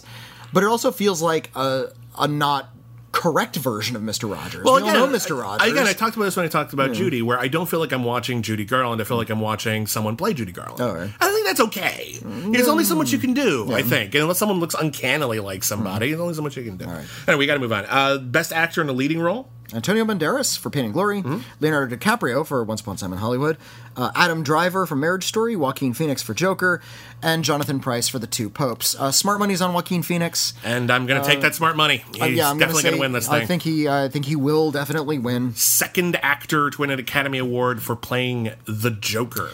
I actually I tried to look up, has this ever happened before in Academy history? Have two different actors been nominated or have won Oscars for playing the same role? And it's only happened once before, and it was Don Corleone. Yeah. De Niro and Brando both won an Oscar for playing the same character. There are other people who've been nominated, like various people who played Queen Elizabeth. Yeah. Or actually, I don't know if that one actually might be the case, but Kate Blanchett and Judi Dench have both played Queen Elizabeth, and there they you both go. got nominated. That's correct. Yeah. Dench won. Kate Blanchett was nominated. Also, I think Henry VIII is another character. Peter O'Toole was nominated for playing the same king in two different movies. Oh, there you go. Yeah. So that's kind of funny. So it's happened, but it's really uncommon. Yeah. Especially for different, wildly different movies. Stallone not like a has been remake nominated twice for playing the same character because he played Rocky. Kate Blanchett was nominated twice for playing Elizabeth. But yeah, this would be I think only the second time in Academy history where two different actors won Academy Awards for playing the same character. Yeah, and it's not even really a remake or anything. It's a bizarre situation. Yeah. And they both, and to be fair, again, I'm not the hugest fan of the movie. Joaquin Phoenix made that shit his own. He did not do what any other Joker did. He made it his own. Yeah. He made the sad clown version. I feel like though that this is a little bit more of an audience-safe version of performances I've already seen him give in better movies. Absolutely, 100%. If you want to watch The Joker and then watch The Master, and you'll essentially see his Joker shtick just sort of writ larger and a lot filthier. Well, I think that one's more aggro. I think if you combine his performances in The Master and You Were Never Really Here, you get this. Yeah. But I do think this is one of those instances in which there's someone who is clearly one of the most talented actors, and yet, for whatever reason, their truly triumphant roles came out in the wrong year. You know, people just overlooked them. There are other people that made the Russell Crowe, Denzel Washington crossover that happened. Yeah. Where, I never saw The Hurricane. There was this sort of like Training Day was a makeup for Hurricane, and Gladiator was a makeup for The Insider. Where they kind of like crossed years and they were around the same time. And it's weird. Or just a simpler example is Kate Winslet. I just talked about people who've been nominated a ton of times. Nominated a ton of times for brilliant performances over and over and over again. And what did she end up winning for? The Reader. Not her best performance by a long shot. Not even that interesting a film, frankly. No, but it was the year where the competition wasn't great, and it was one of the better options that year. So it was just the time to give him an Oscar. It's like when Jimmy Stewart won for The Philadelphia Story. He's great in The Philadelphia Story. He won for Mr. Smith Goes to Washington. Oh, right. When Jeremy Irons won the Academy Award for Reversal of Fortune, I think an all-time iconic performance. Who was one of the first people he thanked on the podium? David Cronenberg, because he should have won for Dead Ringers the year before. Because Dead Ringers is what got him all the attention. Yeah. So I think Joaquin Phoenix is going to win this, and I don't even begrudge it. It's not my favorite nominee. I would be voting for Antonio Banderas if I could. Me too. Yeah. And I even think he'd be my third choice after DiCaprio, who I think actually gives a very multi-layered performance in Once Upon a Time in Hollywood, as performances upon performances, good acting, bad acting, his fake characters, another character is playing. I think he does a really good job. He's like my third choice. All right. But can't talk about it. I know you can. Just to his credit, I know people think I'm really down to that movie. I think individual elements are really strong. I think Banderas gives the best performance out of all of these. But yeah, Joaquin Phoenix is just going to win this fight. It's just okay. And now we're down to director and picture. Yeah. Do you think they're going to go hand in hand this year? Let's see. What did I choose? No. Okay, me either. Oh, you know what? Yes, I do. Okay. I think I know what you mean. I'm going to go. I'm just going to reveal them both at once. Okay. The nominees. The nominees for directing are Scorsese for Irishman, Todd Phillips for Joker, Sam Mendes for 1917, Quentin Tarantino. You're allowed, Hollywood. We're not like good buddies. That's QT. Yeah. QT for Once Upon a Time in Hollywood. and Bong Joon-ho for Parasite. And the nominees for Best Picture are Ford v. Ferrari, The Irishman, Jojo Rabbit, Joker, Little Women, Marriage Story, 1917, Once Upon a Time in Hollywood, and Parasite. Yeah, so who should win Best Director and who will? Celine Sciamma should win Best Director. Well, yes. Greta Gerwig should win Best Director. Yes. A woman should win Best Director. Because, and not just because it's what, like, seriously, women directed better movies than these this year. Yeah. Except maybe Parasite. Like, Parasite is right up there. But even then, I would have put at least 2 movies ahead of it that were directed by women. Stupid fucking Oscars. Where's Portrait of a Lady on Fire? Where is it? Yeah. Where's Greta Gerwig, for fuck's sake? You gave her a nomination for Lady Bird, but all of a sudden, what? She didn't direct this one? What the fuck? You know what? We skipped one. We skipped cinematography. Oh, did we Yeah, really? we didn't talk about that. My bad. Okay. Very quickly. Irishman, Joker, Lighthouse, 1917, Once Upon a Time in Hollywood. 1917, without a question, is going to win. Yeah. The Lighthouse should win because it's the most beautiful film of the year. Period. I totally agree. I will not begrudge 1917. Deakins shot the fuck out of that movie. That movie is gorgeous, and I will not begrudge it at all, but the lighting in the Lighthouse is astounding. Just the shimmering black and white framing. It's the 1:37. It's the best looking film of the year. It suits the material. It's very unique to the material. But I totally get why 1917 is going to win, and honestly, I'm fine with it. Why do we hate Willem Dafoe? Like Willem Dafoe just persistently gives great performances. Should have been nominated for Best Supporting again. Actor. It's ridiculous. Still would vote for Joe Pesci. But anyway, directing and picture. I think directing is going to go to Sam Mendes, and I think picture is going to go to 1917. I think that's the smart money. So you think it will go to the same director? Yes. So you think Sam Mendes, 1917. I think Sam Mendes will win Best Director, and I think 1917 will win Best Picture. What would you vote for? What would I vote for? For directing, I'd vote for Bong Joon-ho, just because it's the most nuanced films of these nominees. Again, there's so many better directors that were nominated. Todd Phillips is up for Best Director. TF. I understand Joker being up for Best Picture. I actually don't understand Todd Phillips being up for Best Director. Yeah, I don't. I think he just took notes from Scorsese and just did that. Yeah. I really don't see the directing being the part of that. That movie was a zeitgeist. I totally get calling it one of the movies of the year.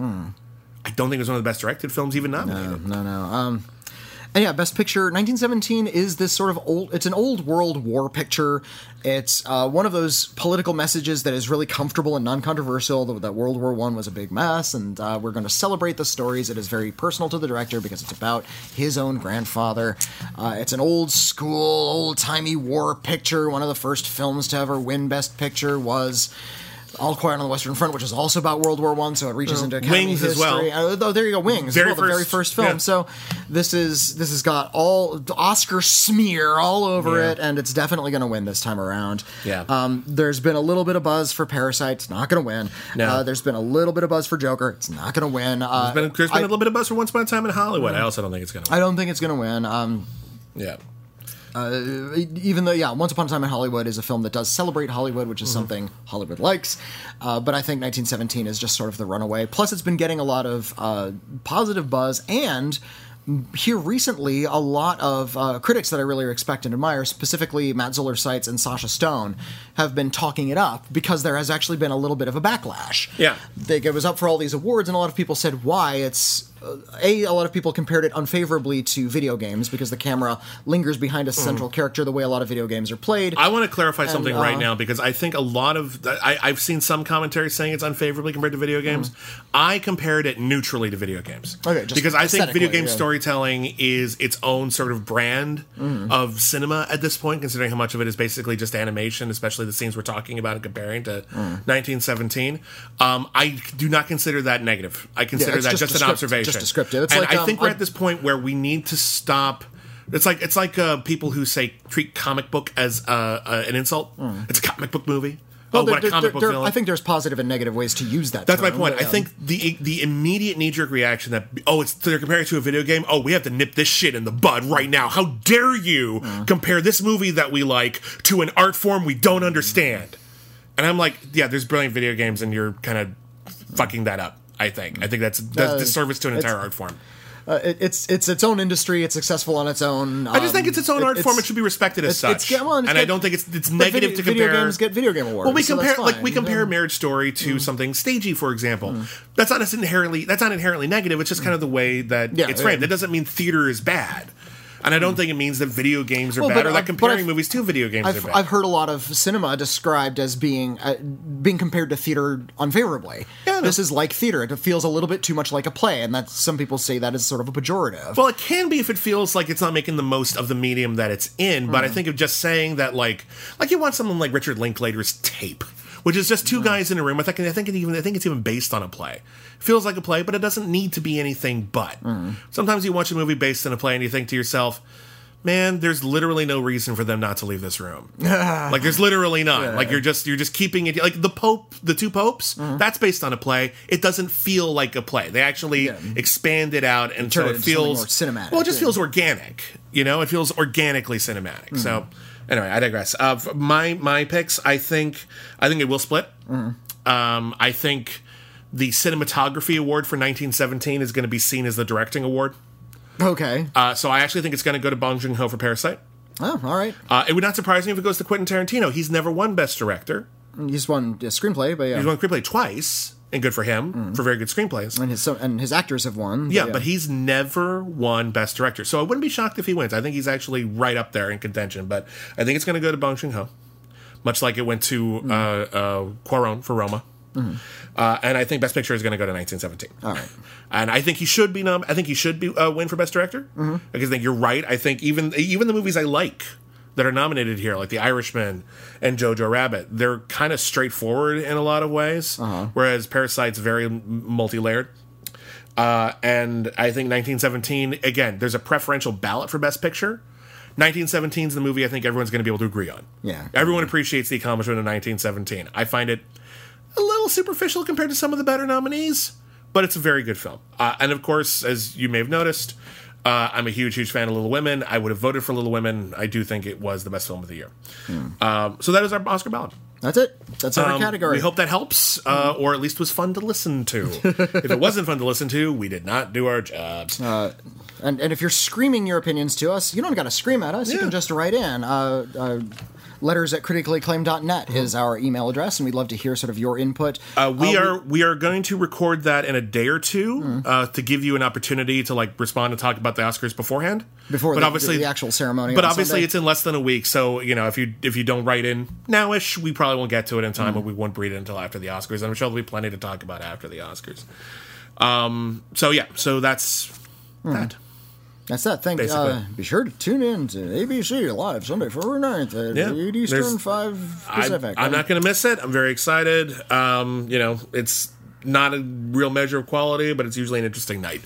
The Oscars are that thing that I just can't quit. It's long ago I realized it's like people who keep going to Transformers movies after you've grown out of them. It's just like, look, I just grew up with Transformers. I just want to see the new one. That's the Oscars. Yeah. It's one of the fandom is a stubborn thing.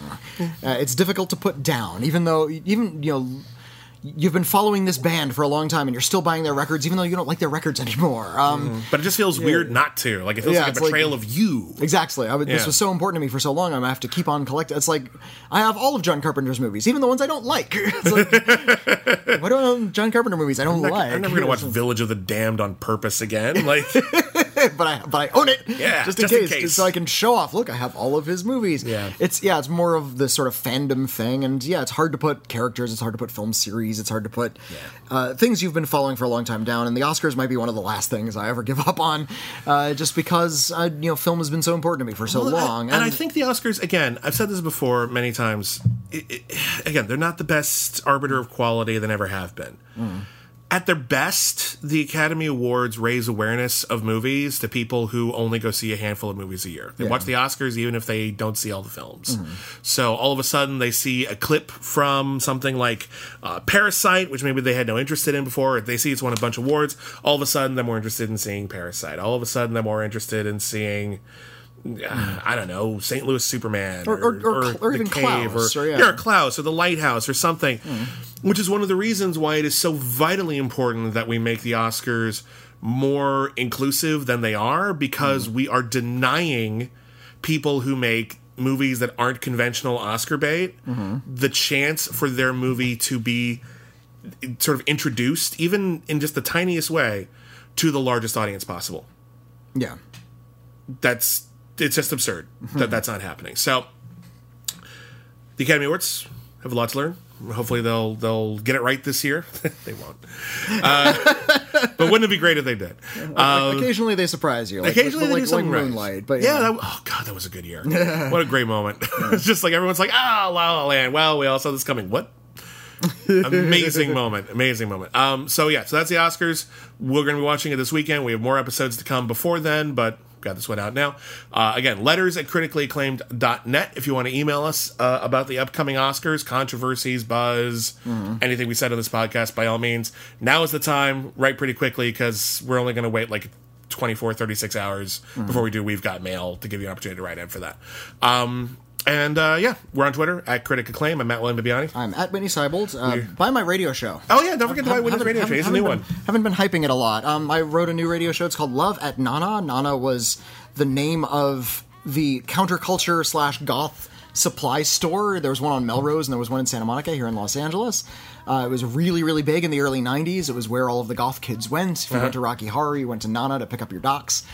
And I set a drama there about a conversation between a first-time customer and a teenage clerk that work there, and sort of the connection they share. It stars some really, really talented actresses, and I can sell it to you for $10. Just hit me up on the social medias. You can hit me up on Twitter or even on Instagram. Well, and also we can pay through like PayPal, and I can email you an MP3. Also, if you're a Patreon subscriber at our top tier, you get Whitney's various radio shows for no additional cost. That's true. And in addition to that, you get all of our bonus features, our bonus podcasts at patreon.com/critically-acclaimed network. You get our Star Trek podcast, our Oscars podcast. You get commentary tracks. We just released an exclusive commentary track for Jupiter Ascending. You get all that as well. And you get the whole backlog of every exclusive we've ever done. Yeah. So that's it. So thank you, everybody, for listening, and we'll see you at the Oscars. Is that smarmy enough for you? We'll see you at the Oscars. Okay, that's better. I want to go to the midnight show. I'm sorry, what?